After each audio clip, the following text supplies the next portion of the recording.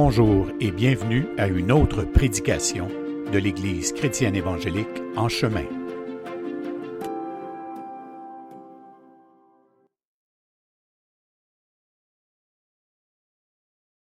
Donc, c'est ça. Faut se réhabituer. Encore une fois, je ne sais pas comment dire. Je disais ça à Loulou tout à l'heure. On dirait qu'il y a comme un petit vertige à chaque fois qu'on vient.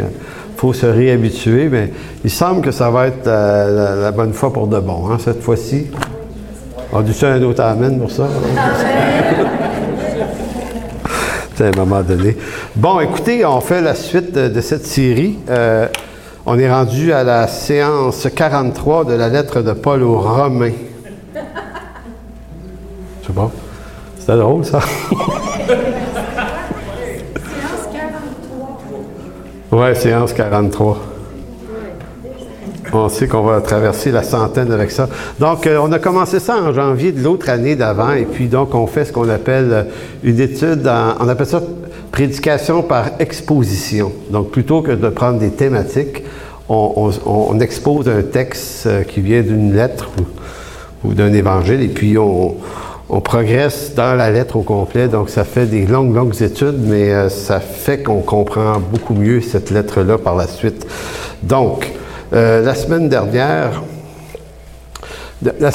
en gros, ce qu'on s'était dit, c'est que on avait vu que dans Romains 7, l'apôtre Paul termine le chapitre 7 en s'écriant « Misérable que je suis, qui me délivrera du corps de cette mort ?» Et le misérable, là, c'est pas une figure de style, c'est que Paul décrit vraiment l'état de misérabilité du pécheur qui ne trouve pas de repos entre deux lois. La loi de Dieu qui le condamne d'être un pécheur et le péché que Paul appelle une loi ici. Il dit la loi du péché. Évidemment, le péché n'est pas en soi une loi, mais il utilise la figure de la loi parce que qu'est-ce que c'est qu'une loi? Sinon qu'une loi, c'est pas une proposition. Quand un gouvernement fait une loi, il ne fait pas une proposition, n'est-ce pas, Pierre? C'est pas une proposition, c'est une imposition. Ça veut dire une loi que ça s'applique à tout le monde et il n'y a personne qui en est exempté. Donc, Paul appelle le péché une loi dans ce sens-là, c'est-à-dire qu'on est tous soumis aux rudiments et aux exigences que le péché impose à nous dans nos vies. Et ça, c'est vrai depuis la chute adamique. Donc, c'est un peu comme si Paul se dit misérable et il le dit de façon large. C'est vrai de tout humain. Même lorsqu'on est sauvé, on reste encore pour un certain temps coincé dans ce corps de mort, bien que, et c'est ça le paradoxe de la vie chrétienne, c'est comment, et c'est un peu la grande question dans laquelle on entre aujourd'hui, comment on marche avec Dieu. Donc, comment on mène une vie de sanctifié dans un corps de mort. C'est ça la vie chrétienne. Donc, il faut se débrouiller avec ça toute nos vies. Et on le sait à quel point on est ballotté d'un à l'autre. On passe des journées où on se sent saint, pas pire. Rarement quand même, hein? En tout cas, pas lui. Mais c'est rare qu'on se dit « Hey, moi, je l'ai aujourd'hui, l'affaire. » Si ça arrive dans nos vies d'avoir senti qu'on avait fait la bonne affaire, tant mieux, parce que c'est béni quand même que ça arrive. Mais généralement, il y a une lourdeur qui nous accompagne, c'est cette condition pécheresse. Donc, c'est pour ça qu'il dit, en Romains 8, ça commence sur « Mais il n'y a plus de condamnation. » Donc, l'expression « condamnation », c'est une expression du milieu juridique aussi. Donc, la condamnation de la loi de Dieu qui condamnait Paul et toute l'humanité, maintenant, elle est relevée pour tous ceux qui sont en Jésus-Christ. Donc, il n'y a plus de condamnation.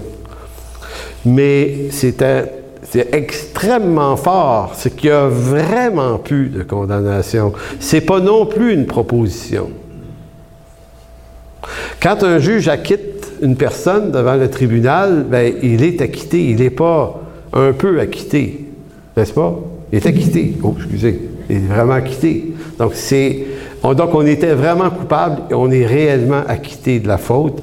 Et on l'est par le don de la grâce de Dieu, mais en fait, c'est juste qu'une personne, Jésus-Christ, a pris notre place dans la condamnation. Donc, c'est pour ça qu'au verset 2 de Romains 8, et on redécolle ici, « En effet, dit-il, la loi de l'Esprit de vie en Jésus-Christ m'a affranchi, m'a acquitté de la loi, du péché et de la mort. Quelqu'un avait dit, je pense que c'est Luther, mais je ne suis pas sûr, puis je ne suis même pas sûr de citer la chose comme il faut, qui disait, qu'est-ce que la sanctification? C'est s'habituer à la justification. Et quand on l'écoute vite, ça ne sonne pas grand-chose, mais c'est effectivement ça. Être mis à part pour Dieu, la sanctification, c'est vivre dans l'habitude qu'on a été justifié par lui. Donc, l'œuvre de la sanctification est d'abord et avant tout une œuvre de Dieu. C'est parce que Dieu nous attire à lui, nous met à part pour lui, qu'on est déjà en partant des sanctifiés. Maintenant, c'est tout le défi, c'est qu'on met ça en pratique aussi dans nos vies. Donc, la question qui nous préoccupe aujourd'hui, comment expérimenter la sanctification à laquelle Dieu nous invite, tout en sachant que nous sommes toujours, en tout cas, coincés dans ce corps de mort. Donc, tournez pas là, mais dans Hébreux 10, juste pour montrer à quel point la sanctification, c'est d'abord un acte de Dieu. Hébreux 10.10 va dire, c'est en vertu de cette volonté que nous sommes sanctifiés. Par quoi? Par l'offrande du corps de Jésus-Christ, une fois pour toutes. Fantastique ce passage-là. C'est en vertu de cette volonté que nous sommes sanctifiés par l'offrande du corps de Jésus-Christ, une fois pour toutes. Donc, nous sommes mis à part pour Dieu et par l'offrande de Jésus-Christ. Il faut que ce soit ça, le fondement sur lequel on décolle ou on enclenche une communion avec Dieu. Il faut la partir du fait qu'on a déjà été justifié, pardonné, lavé, purifié. Et non pas marcher avec Dieu en vue de mériter ces choses-là alors qu'on les a déjà gratuitement reçues. Vous savez, je compare ça un peu à des parents et leurs enfants. On met des enfants au monde. C'est pas eux autres qui ont demandé de venir au monde, c'est nous qui avons choisi de les faire, ces enfants-là. Donc, ils sont invités à notre famille. Donc, ils font partie de la famille. Puis, moi, je me souviens pas que mon fils ou mes fils a eu un jour à nous demander « Hey, finalement, m'acceptez-vous dans la famille? » Ah, tu te souviens pas de ça? Mais tu viens souper chez nous à soir, on va s'en parler. Non, nos enfants ne nous demandent pas. Ils naissent dans la famille, ils sont là, puis ils ne se posent jamais la question. Puis ils sont même baveux des fois avec nous autres. Hein? Ils sont comme, à un moment donné, tu es là, ben voyons donc. Tu sais, puis tes enfants sont plus familiers avec toi que tes voisins. Moi, j'aime toujours me souvenir de l'annonce du journal La Presse il y a une dizaine d'années. Je la trouve drôle encore. Vous voyez le patron d'une grande entreprise, là? Pourquoi je dis la presse? C'était pas la presse? Oui, c'était la presse. Donc, tu as un bonhomme qui dirige une grosse entreprise avec son conseil d'administration, du monde cravaté, puis à sa droite, non, à sa gauche, tu as un jeune de 20-22 ans, tu sais, qui est assis. Puis là, il y a une mouche qui vole dans la pièce, puis elle atterrit sur le front du bonhomme, qui est le directeur. Puis le jeune pogne un journal de La Presse, il écrase la mouche dans le front. Vous souvenez-vous, là, cette annonce-là? Non, je suis le seul à l'avoir vu. J'ai peut-être rêvé à ça, hein, ça arrive.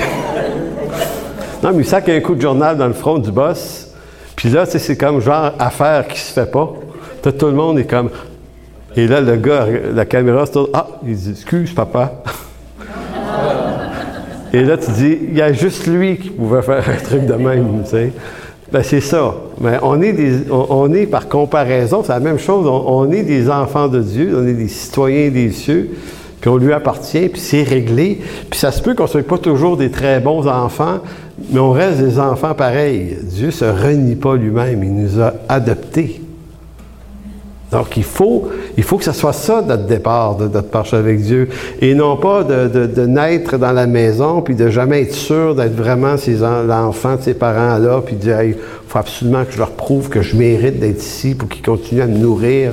Non, ils vont te nourrir pareil, puis tu vas avoir un lit pareil, puis tu vas, tu sais, en tout cas, des parents sensés font ça, évidemment. Donc, tournez dans Romains chapitre 8, versets 3 à 9. Donc, Romains 8, 3 à 9, qui dit « Car chose impossible à la loi, chose pas presque possible à la loi, mais impossible. » Et vous voyez que l'apôtre Paul, c'est un gars qui utilise des mots là, très, très précis, puis c'est des mots qui ont de la force.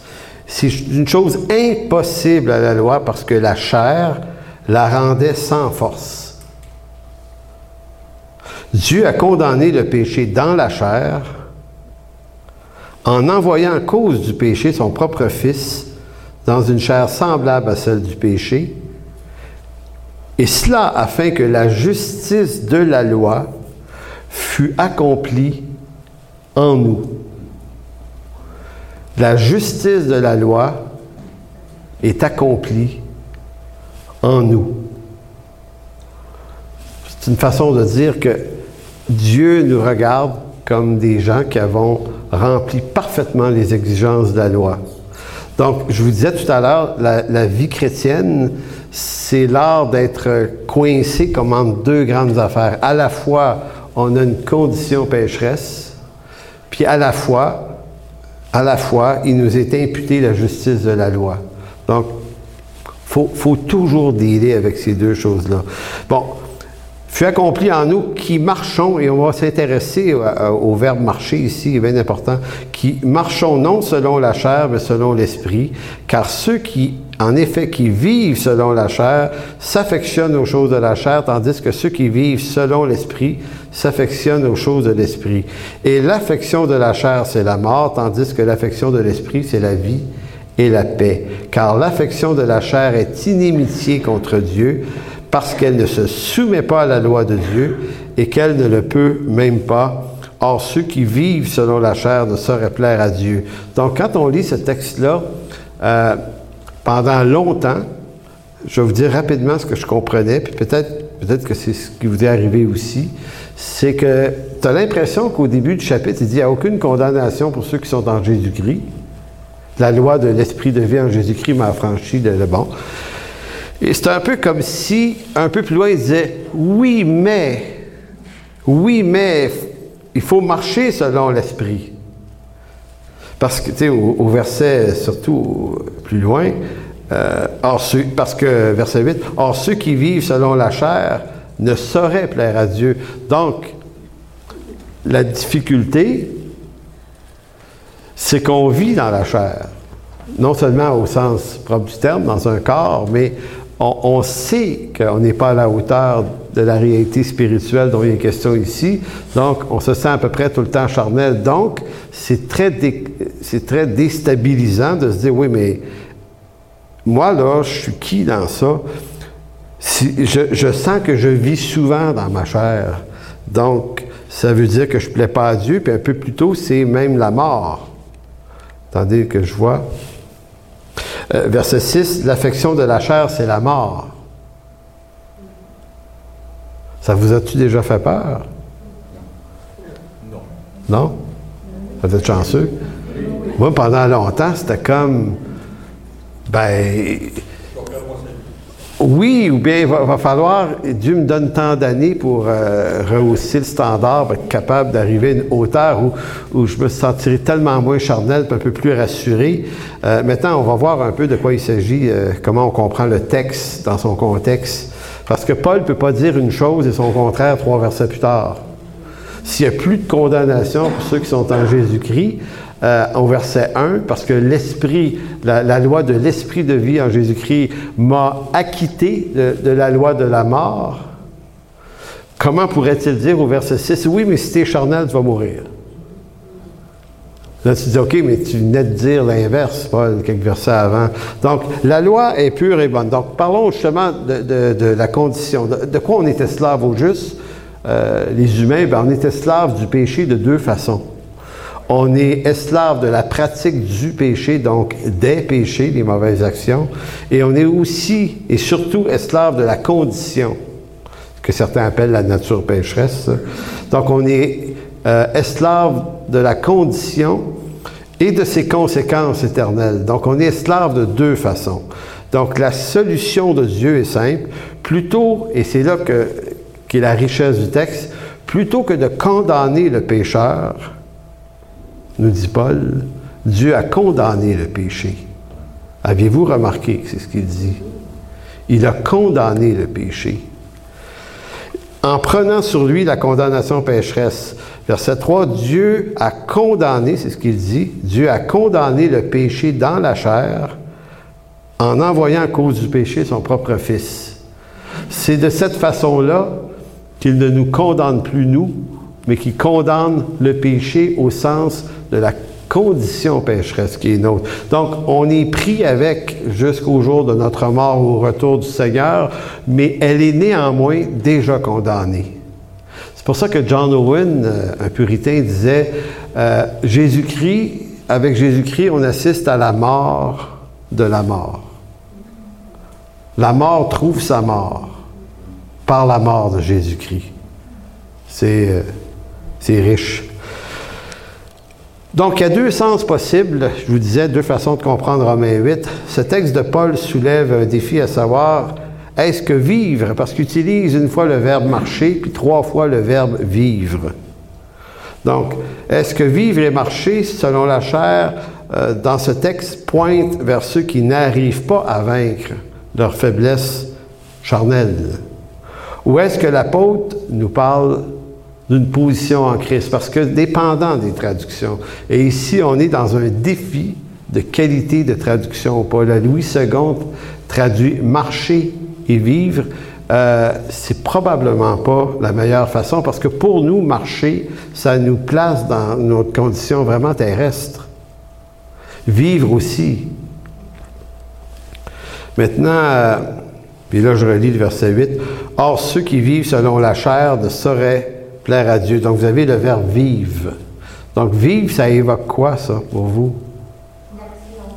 L'action à tous les jours. C'est vivre ici-bas. En tout cas, c'est comme ça que ça sonne. Et marcher aussi. Si nous marchons selon l'Esprit ou marchons... Donc, on a l'impression que ça pointe vers le type de marche qu'on choisit d'avoir aujourd'hui. À première vue, ça sonne de même. Pourtant, le verset 4... Bon, on va aller tout de suite au verbe « marcher ». Je reviens. Le verbe « marcher » il est au verset 4. Il dit « Cela afin que la justice de la loi fût accomplie en nous qui marchons, non selon la chair et selon l'esprit. » Encore une fois, comment on l'entend? On l'entend, ça fonctionne si je marche selon l'esprit. J'ai les mérites si je marche selon l'esprit. Si je marche selon la chair, ça ne fonctionne pas. Donc, le verbe « marcher », c'est le mot « péripatéo ». Péripatéo qui veut dire déambuler sur le trottoir. D'ailleurs, en France, on appelait les prostituées des péripatéticiennes. Vous avez déjà entendu ça? Hein? Ouais. Mais péripatéticienne veut dire c'est des personnes qui marchent sur le chemin ou qui déambulent sur la rue, sur la route. Donc, ça vient de ce mot-là, péripatéo, qui veut dire être en chemin. Ça fait bien avec notre Église, justement. On est des péripatéticiens. Au sens biblique, là. Donc, ça veut dire être en chemin, se promener, expression, bon, je l'ai dit. Bon, est-ce que l'apôtre Paul utilise le mot « marcher » dans le sens de l'expérience humaine du chrétien, ou est-ce que le mot « marcher » parle plutôt de l'appartenance à autre chose? Puis ça, c'est ça qui est le grand défi. Si nous disons que le texte décrit un chrétien charnel, alors nous disons que le chrétien risque toujours la mort éternelle. Hein, c'est verset 6. L'affection de la chair, c'est la mort, dit-il. Ainsi, nous disons que ce n'est pas parce que nous sommes justifiés, en tout cas, d'être justifiés ne garantit pas devant Dieu que nous sommes certains d'être sauvés. Tout dépendra de la qualité de la marche que nous aurons en la chair et en l'esprit. Et là, ça pose une question irrépondable. Qu'est-ce que être spirituel? Bon, on sait ce que c'est être charnel. Ça, c'est facile à savoir. On a toute une expérience de vie là-dessus. Mais on devient spirituel à partir du moment où on traverse est où la ligne? Parce que si, et vous avez peut-être fait cette expérience-là, moi je l'ai fait en tout cas, c'est que quand on est jeune croyant, à un moment donné, on a des poussées, là, tu sais. Tu sais, on a des poussées de dire, là, je vais être spirituel. Là, ça va marcher. Tu sais, je vous contais, ici, j'ai compté ça, que dans l'année de mon salut, j'ai voulu prier aussi longtemps que Chicago, là, comment ça s'appelle? Moody, qui priait 4 heures à tout le matin. Je vais essayer ça. Je me suis endormi sur le divan, endormi sur le tapis. Puis ça. Donc, voyez-vous, on a cette idée, ce fantasme qu'on doit devenir spirituel parce qu'on n'est pas affermi encore. Donc, on se lance dans des coutumes de lecture de Bible. Et puis là, et qu'est-ce qui arrive généralement? On s'épuise. On n'y arrive pas, puis généralement, on est encore plus découragé parce qu'il me semble qu'on y a mis du cœur en plus. Bon. Puis admettons qu'on y arrive, parce que ça arrive qu'on y arrive. Qu'est-ce qui arrive quand on y arrive? Il me semble que le verbe arriver revenait souvent dans ma phrase. Qu'est-ce qui arrive quand on y arrive? Bien, si on y arrive, on risque de devenir les croyants les plus détestables qu'il n'y a pas. Ceux qui y arrivent, là, c'est vraiment, ils ne sont pas endurables. Je veux dire, si tu y arrives, tu ne peux pas t'empêcher de regarder les gens un peu de haut. Hein. Bon, qui a déjà expérimenté ça ici? Vous n'êtes pas obligé de lever la main. Bon, merci. Oui, OK, merci beaucoup là-bas. Donc, c'est ça le problème. Donc c'est le problème des pharisiens, au fond. Ils payaient la dîme jusque sur le poivre puis sur le sel, là, puis ils étaient tellement en règle. Mais finalement, Jésus les traite de fils de la GN. Fait que là, tu dis, OK, c'est mêlant et spirituel. Tu sais, même les apôtres eux-mêmes, tu sais, le jeune homme riche que Jésus rencontre, puis qui s'en va déçu, puis là, t'as Pierre, puis les autres qui ont l'air de se gratter la tête en disant, ouais, mais Seigneur, si lui n'arrive pas, nous autres, c'est fini, là. Et là, Jésus rend ça impossible en disant, il est plus... Comment est-ce qu'il lance ça? Il est plus simple à un chameau de passer par le trou d'une aiguille qu'à un homme de... Dans le royaume. C'est pas un riche, mais pas un homme, je pense, de rentrer dans le royaume. Mais en d'autres mots, il rend ça impossible. Et la théorie de l'aiguille, il y a deux explications.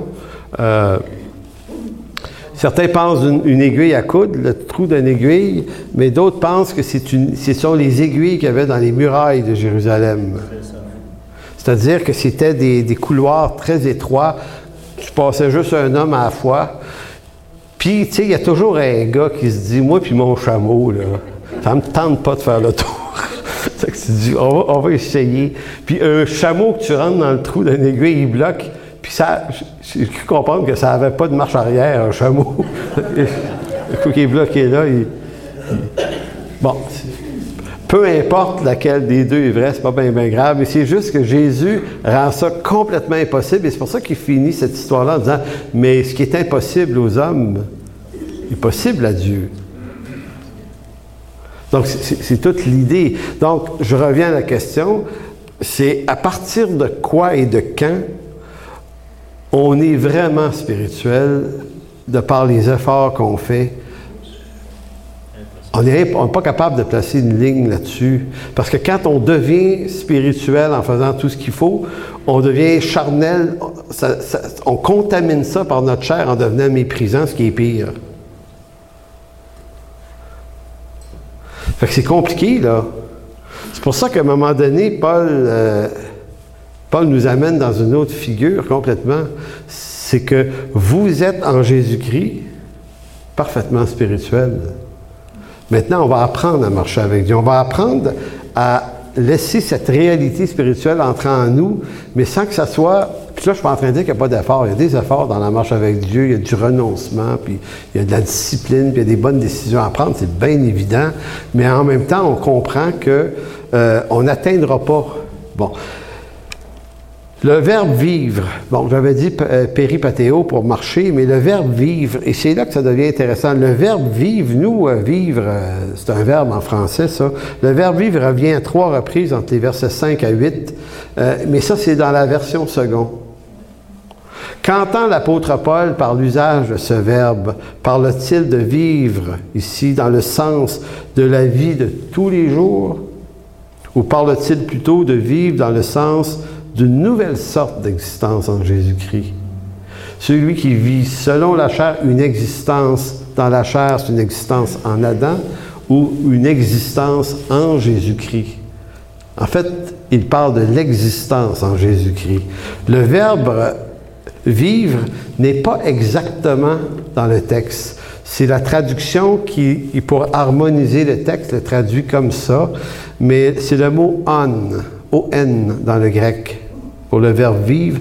Et on, ça ne veut pas dire vivre exactement, ça veut dire, c'est le verbe être. C'est le verbe exister. Donc, c'est celui qui vit selon la chair, mais ça serait mieux celui qui est selon la chair ou qui est selon l'esprit. C'est dans ton existence propre. Et là, si c'est ça, mais c'est ça, ça nous amène complètement ailleurs. Je vais vous lire la version seconde, mais 21, qui est la dernière version de la Bible seconde, qui ont corrigé ce point-là, puis ça va se traduire comme ça. En effet, verset 5, « En effet, ceux qui se conforment à leur nature propre se préoccupent des réalités de la nature humaine, tandis que ceux qui se conforment à l'esprit sont préoccupés par ce qui est de l'esprit. » Donc, plutôt que de mettre « vivre », ils mettent « conforme ».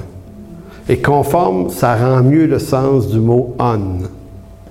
Être conforme, c'est quelque chose que t'es. Donc, ça devient... Mais on comprend pourquoi l'ancienne seconde traduisait « vivre », parce que exister, c'est vivre, par définition. Sauf qu'en français, vivre, ça a une connotation d'expérience, alors que le mot on a une connotation d'être, de ce qu'on est, et non pas de ce qu'on expérimente, mais d'existence et non d'expérience. Verset 6, ça continue dans la seconde, 21.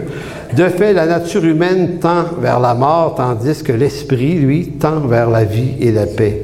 En effet, la nature humaine tend à la révolte contre Dieu, tandis qu'elle ne se soumet pas à la loi de Dieu et qu'elle n'en est même pas capable. Or, ceux qui sont animés, vivent, par leur nature propre, ne peuvent plaire à Dieu. » Donc, ce que Paul est en train de dire, c'est que ce n'est pas une question d'expérience de vie dont Paul parle ici, c'est une question d'appartenance à une sorte de vie ou à une autre. Celui qui n'appartient qu'à Adam n'étant pas né de nouveau ne peut pas plaire à Dieu.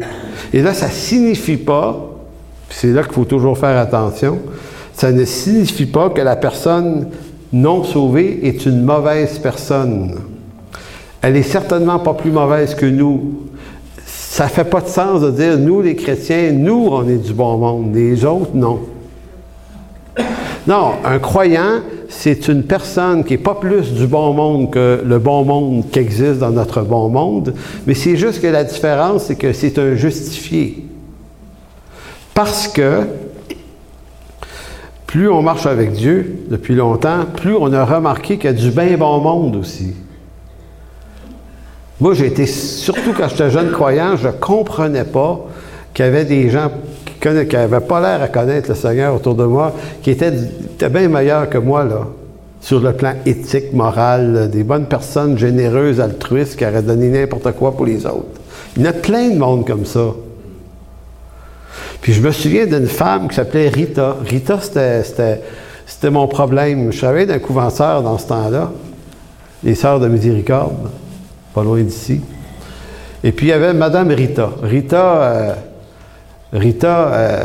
comment vous dire? Rita, c'est une sainte. C'est une personne zéro malice. Ça n'existait pas, la malice. Elle avait un petit côté simple, la madame. Elle était d'une candeur, elle était gentille, elle était généreuse, aimable. J'ai jamais vu Rita se fâcher, jamais. C'est aimable. T'es là. Et moi, je me disais, elle doit être sauvée, puis elle ne sait pas. Vous avez-vous déjà dit ça? C'est ça. Et là, c'est comme si on revient, on retombe dans le problème qu'on pense que le salut se mérite par nos bontés personnelles, alors que l'Écriture dit non, il est donné par pure grâce, sans égard aux œuvres, ni bonnes ni mauvaises. Ce n'est point par les bonnes œuvres. C'est par pure grâce, hein, Éphésiens 2:8, c'est par pure grâce, donc point par les œuvres. Mais la perdition n'est pas par les mauvaises œuvres non plus, quoique on est perdu parce qu'on est pécheur, si on est perdu, là. Mais tu peux être plus mauvais qu'une personne qui n'est pas sauvée, de toute façon, mais c'est le calcul que l'Écriture fait, c'est pas celui-là. Donc, ça explique pourquoi on doit faire bien attention à notre regard sur les gens autour de nous, parce qu'il y a énormément de mystères là-dedans. Des choses qu'on ne sait pas, qui sont au-dessus de nous, qui appartiennent au Seigneur. Et ça, c'est une chose que je ne faisais pas avant. Tu sais, encore là, ici, on voulait, on était habiles de tracer une ligne. Tu sais, on est bons dans tracer des lignes, nous autres, hein, les chrétiens. À gauche, les bons, les méchants, ce bord-là. Ceux qui se comportent de même, c'est... Et là, Jésus débarque, puis il brasse les lignes. Il dit à une gang de pharisiens, il dit, en passant, il dit, les prostituées et les voleurs vont vous devancer dans le royaume de Dieu. Ça, c'est comme, oh boy, il vient de la déplacer à la ligne. Il dit, où la ligne? Puis il dit à ceux qui se pensaient du bon côté de la ligne, il dit, vous êtes des fils de la géhenne. Vous avez pour père le diable. Jean 8, vous avez pour père le diable. Essayez de retrouver la ligne, vous autres, après avoir choisi avec Jésus. Vous dites, Seigneur, elle est où la ligne? Elle est où? Elle est où? Elle se trouve nulle part dans notre analyse à nous. La ligne, c'est est-ce que j'ai reçu la grâce du Seigneur Jésus-Christ ou pas? C'est lui. Donc, l'idée est simple. L'homme naturel, si bon soit-il, ne répond pas à la loi du péché et de la mort. En d'autres mots, l'homme naturel ne peut pas plaire à Dieu, mais ça a rapport au fait qu'il n'y a pas en lui la nouvelle loi de l'esprit de vie qui l'affranchit de la loi de la mort. Tournez dans 1 Corinthiens, chapitre 2.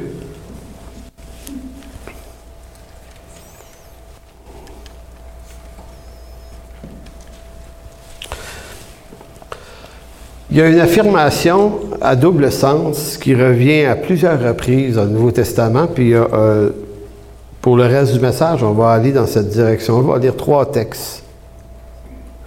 Ce sont 3 textes qui situent le fait que l'homme naturel sans Dieu ne peut pas à Dieu, quoi qu'il fasse. Et en même temps, ce sont des textes qui disent que celui qui est racheté par Dieu, qui lui appartient, est par nature quelqu'un qui ne peut pas se corrompre. Cette nouvelle nature en lui ne peut pas être corrompue. Donc, il y a comme 2 idées fortes. La personne qui n'appartient pas à Christ peut d'aucune façon y arriver, et la personne qui appartient à Christ peut d'aucune façon ne plus y arriver. C'est fascinant. Dans 1 Corinthiens 2,14, 2,12 en fait, Paul dit « Or, nous n'avons pas reçu l'Esprit du monde, mais l'Esprit qui vient de Dieu afin que nous connaissions les choses de Dieu, que Dieu nous a données par sa grâce. Par sa grâce. Et nous en parlons non avec des discours qu'enseigne la sagesse humaine, mais avec ceux qu'enseigne l'Esprit, employant un langage spirituel pour les choses spirituelles. Mais l'homme animal ne reçoit pas les choses de l'Esprit de Dieu, car elles sont une folie pour lui. Il ne peut les connaître parce que c'est spirituellement qu'on en juge. Donc, le langage spirituel ici, c'est tout ce qui nous parvient de la révélation de l'Esprit de Dieu. Donc, un croyant Un croyant, je disais ça dans mon cours jeudi passé, pour une raison qui appartient au mystère de la foi, un croyant croit. Pourquoi, à partir d'un moment précis de ma vie puis de votre vie, ce qui vous semblait négligeable, des trucs de Dieu, on pouvait avoir une certaine crainte de Dieu, peut-être un milieu chrétien catholique avec, il y avait quand même des trucs qui étaient là, mais est-ce qu'on s'en préoccupait? Non. Est-ce que vous seriez mort pour Jésus-Christ avant d'être sauvé, au point de dire hey, c'est tellement important dans ma vie, mieux vaut mourir qu'on m'enlève ça par persécution, mettons. Non, avant ta nouvelle naissance, ou bien on n'y croit pas pantoute, ou bien c'était juste des sympathisants de loin pour la plupart d'entre nous. Donc l'homme naturel, il ne reçoit pas les choses de l'esprit, l'information de l'esprit, la réalité des choses spirituelles, il ne les reçoit pas, il ne comprend pas ce langage-là.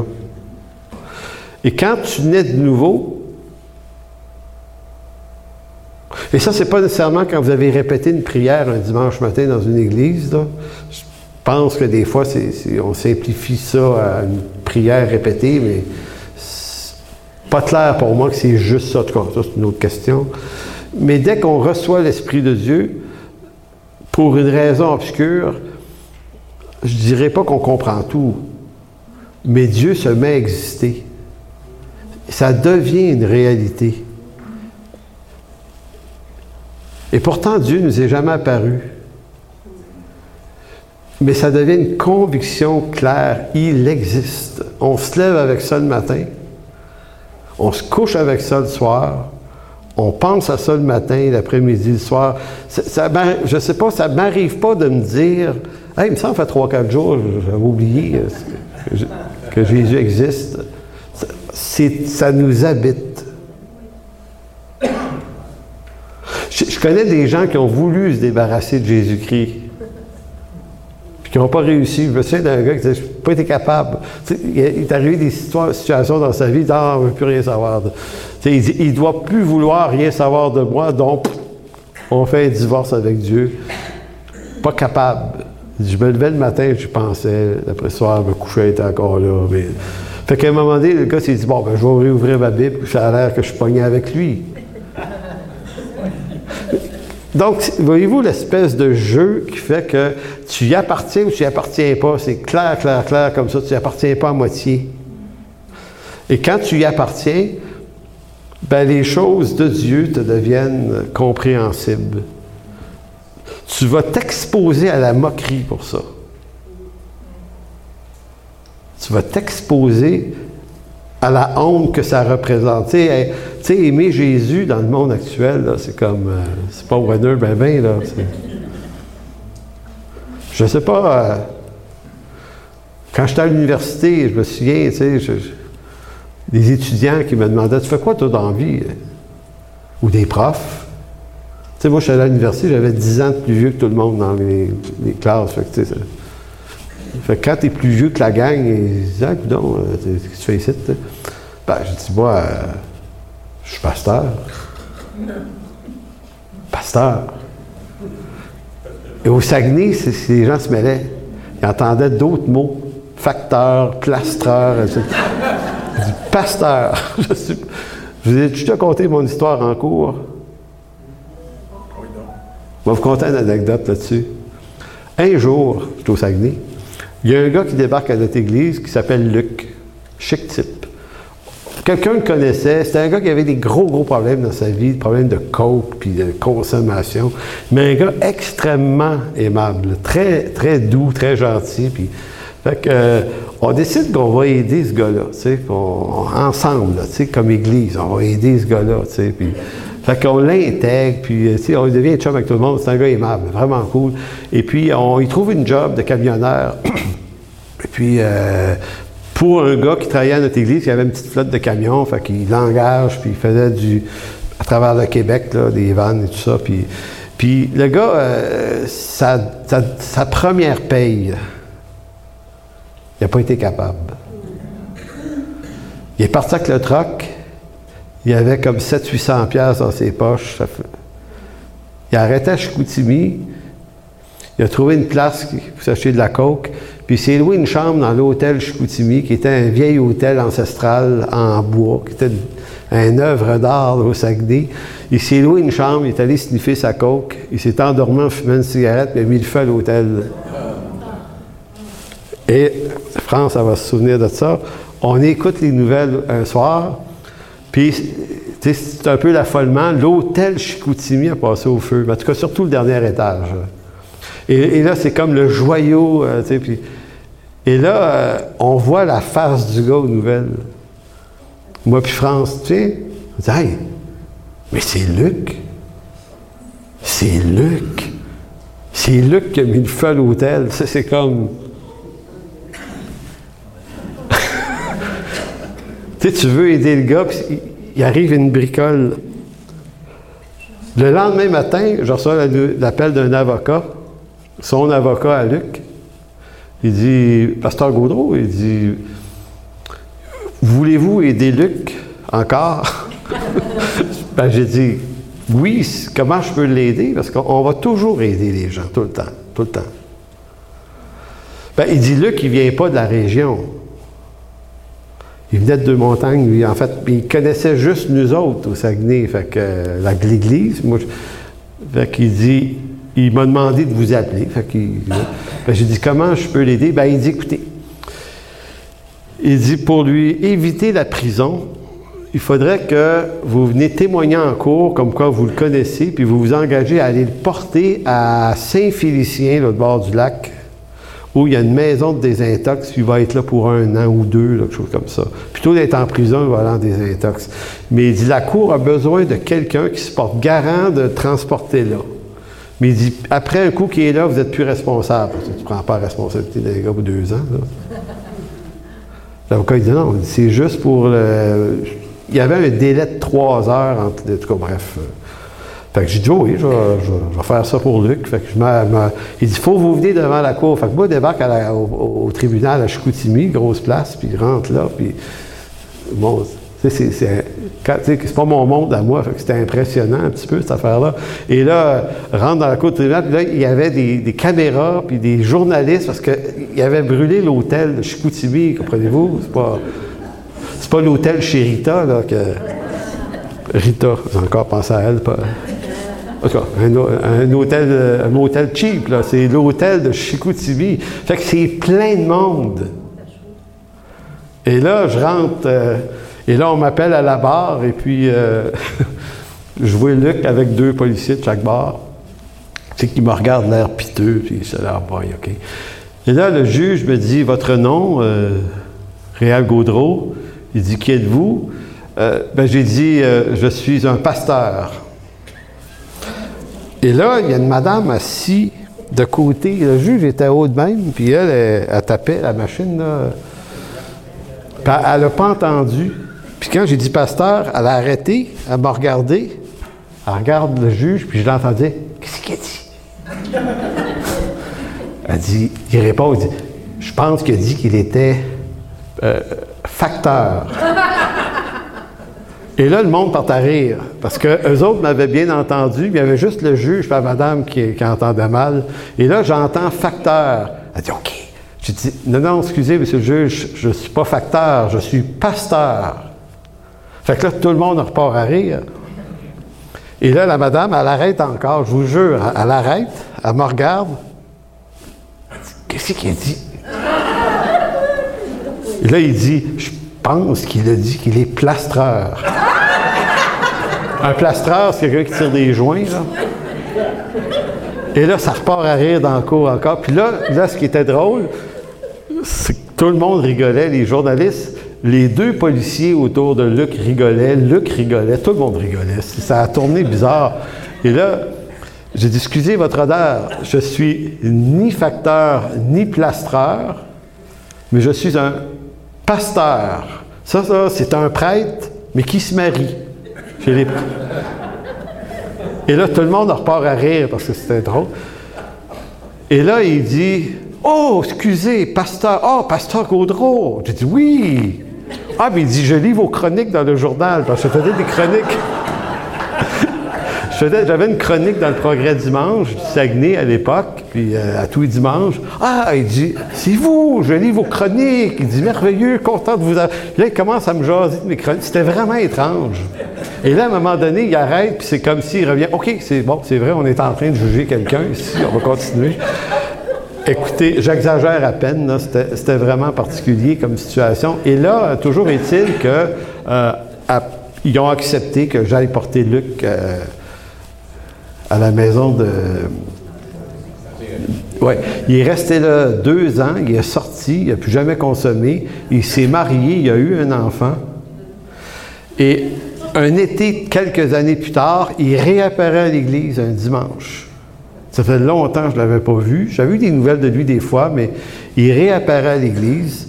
Il me dit, écoute, il dit, je reviens au Seigneur ce dimanche-ci. Il dit, ma femme est avec moi. Il y avait un petit garçon tout petit, là.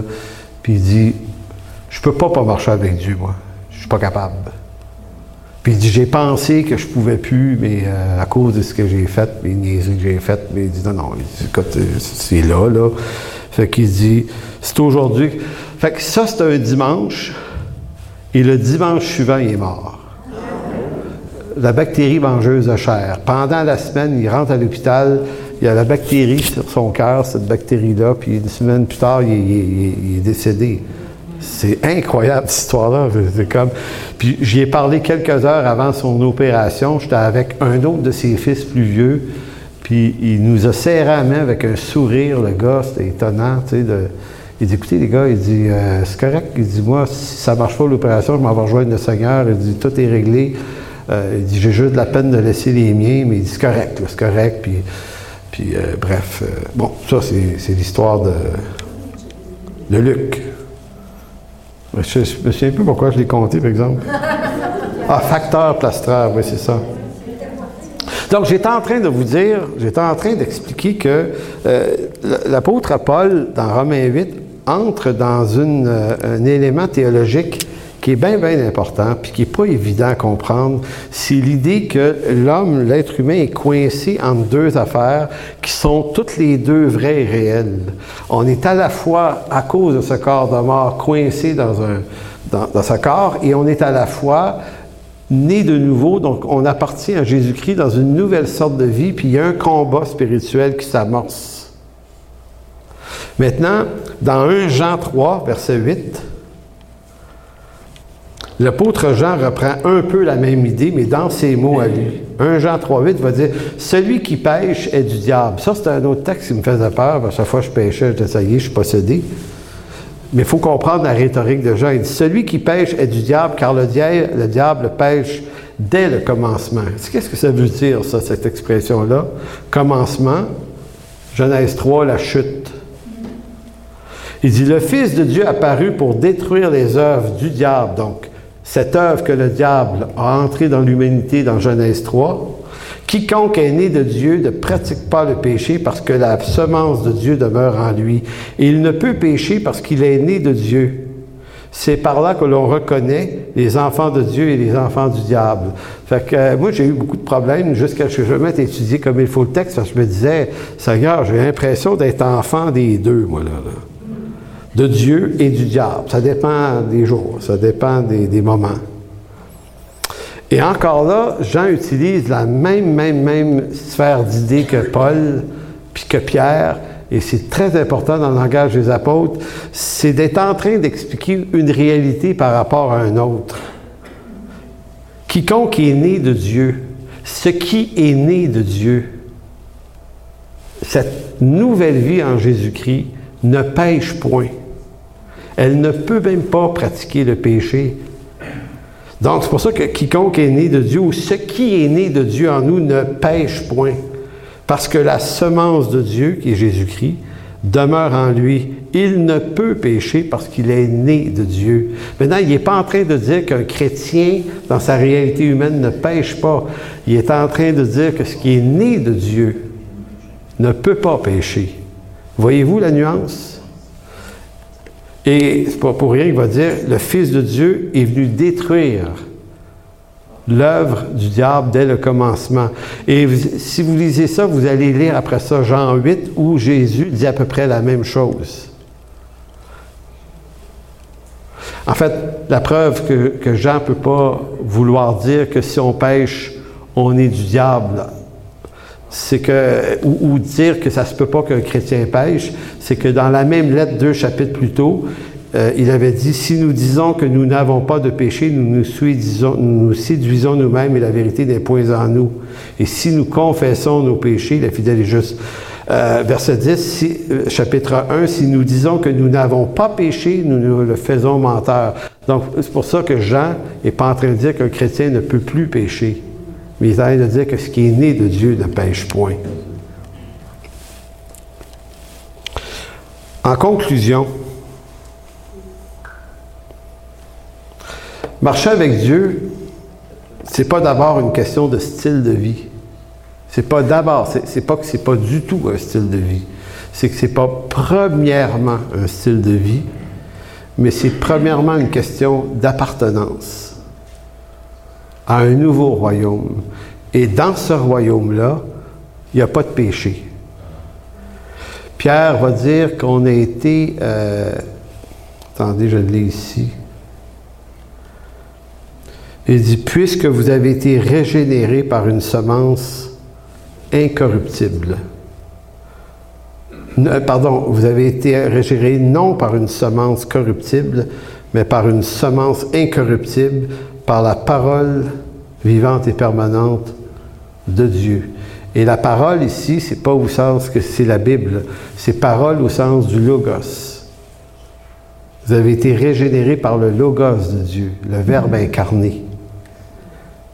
La semence, le mot spora qu'on a en français, un sport, pas la pratique d'un sport, mais un sport qui est une semence dans le monde des plantes. Donc, on a été ensemencés. Et cette semence-là ne peut pas connaître la corruption. Ça lui est impossible.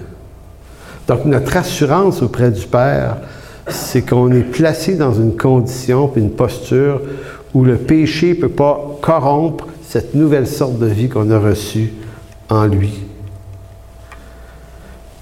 Romains 6,11, le dernier verset. « Ainsi vous-même », ça explique Romains 6,11, « Ainsi vous-même, regardez-vous comme morts au péché et comme vivants pour Dieu en Jésus-Christ. » Amen. Alors, merci Père de bénir abondamment cette parole aujourd'hui, encore une fois. Seigneur, c'est un sujet qu'on se répète souvent ici, dans cette Église, et qu'on s'est répété souvent avant, et qu'on entend souvent, Seigneur, depuis qu'on est né de nouveau. Peu importe le milieu d'où on vient, Seigneur, ça fait partie d'une des doctrines les plus importantes, celle de notre état de justifié. Maintenant, Seigneur, on peut en comprendre, on peut la comprendre en partie, Seigneur, on peut la comprendre intellectuellement aussi. On peut comprendre les mots. Mais Seigneur, notre prière ce matin, c'est que tu rendes ça vivant dans nos cœurs. Afin que ça ait un impact maintenant, que ça ait un impact demain. Qu'on se lève en se rappelant qu'on est d'abord et avant tout des fils et des filles de Dieu, rachetés, purifiés. Par contraste, c'est un phénomène sur lequel il n'y aura plus jamais aucun changement. C'est-à-dire, on n'a pas l'autorité, même nous-mêmes, d'en changer les détails, puisqu'il s'agit d'une alliance en Jésus-Christ. Alliance, mon Dieu, qui a été signée entre le Père et le Fils. Alors, merci, Seigneur, de ta bonté, de ta grâce en toutes ces choses. Amen. Pour toute information, n'hésitez pas à communiquer avec nous à info@égliseenchemin.com.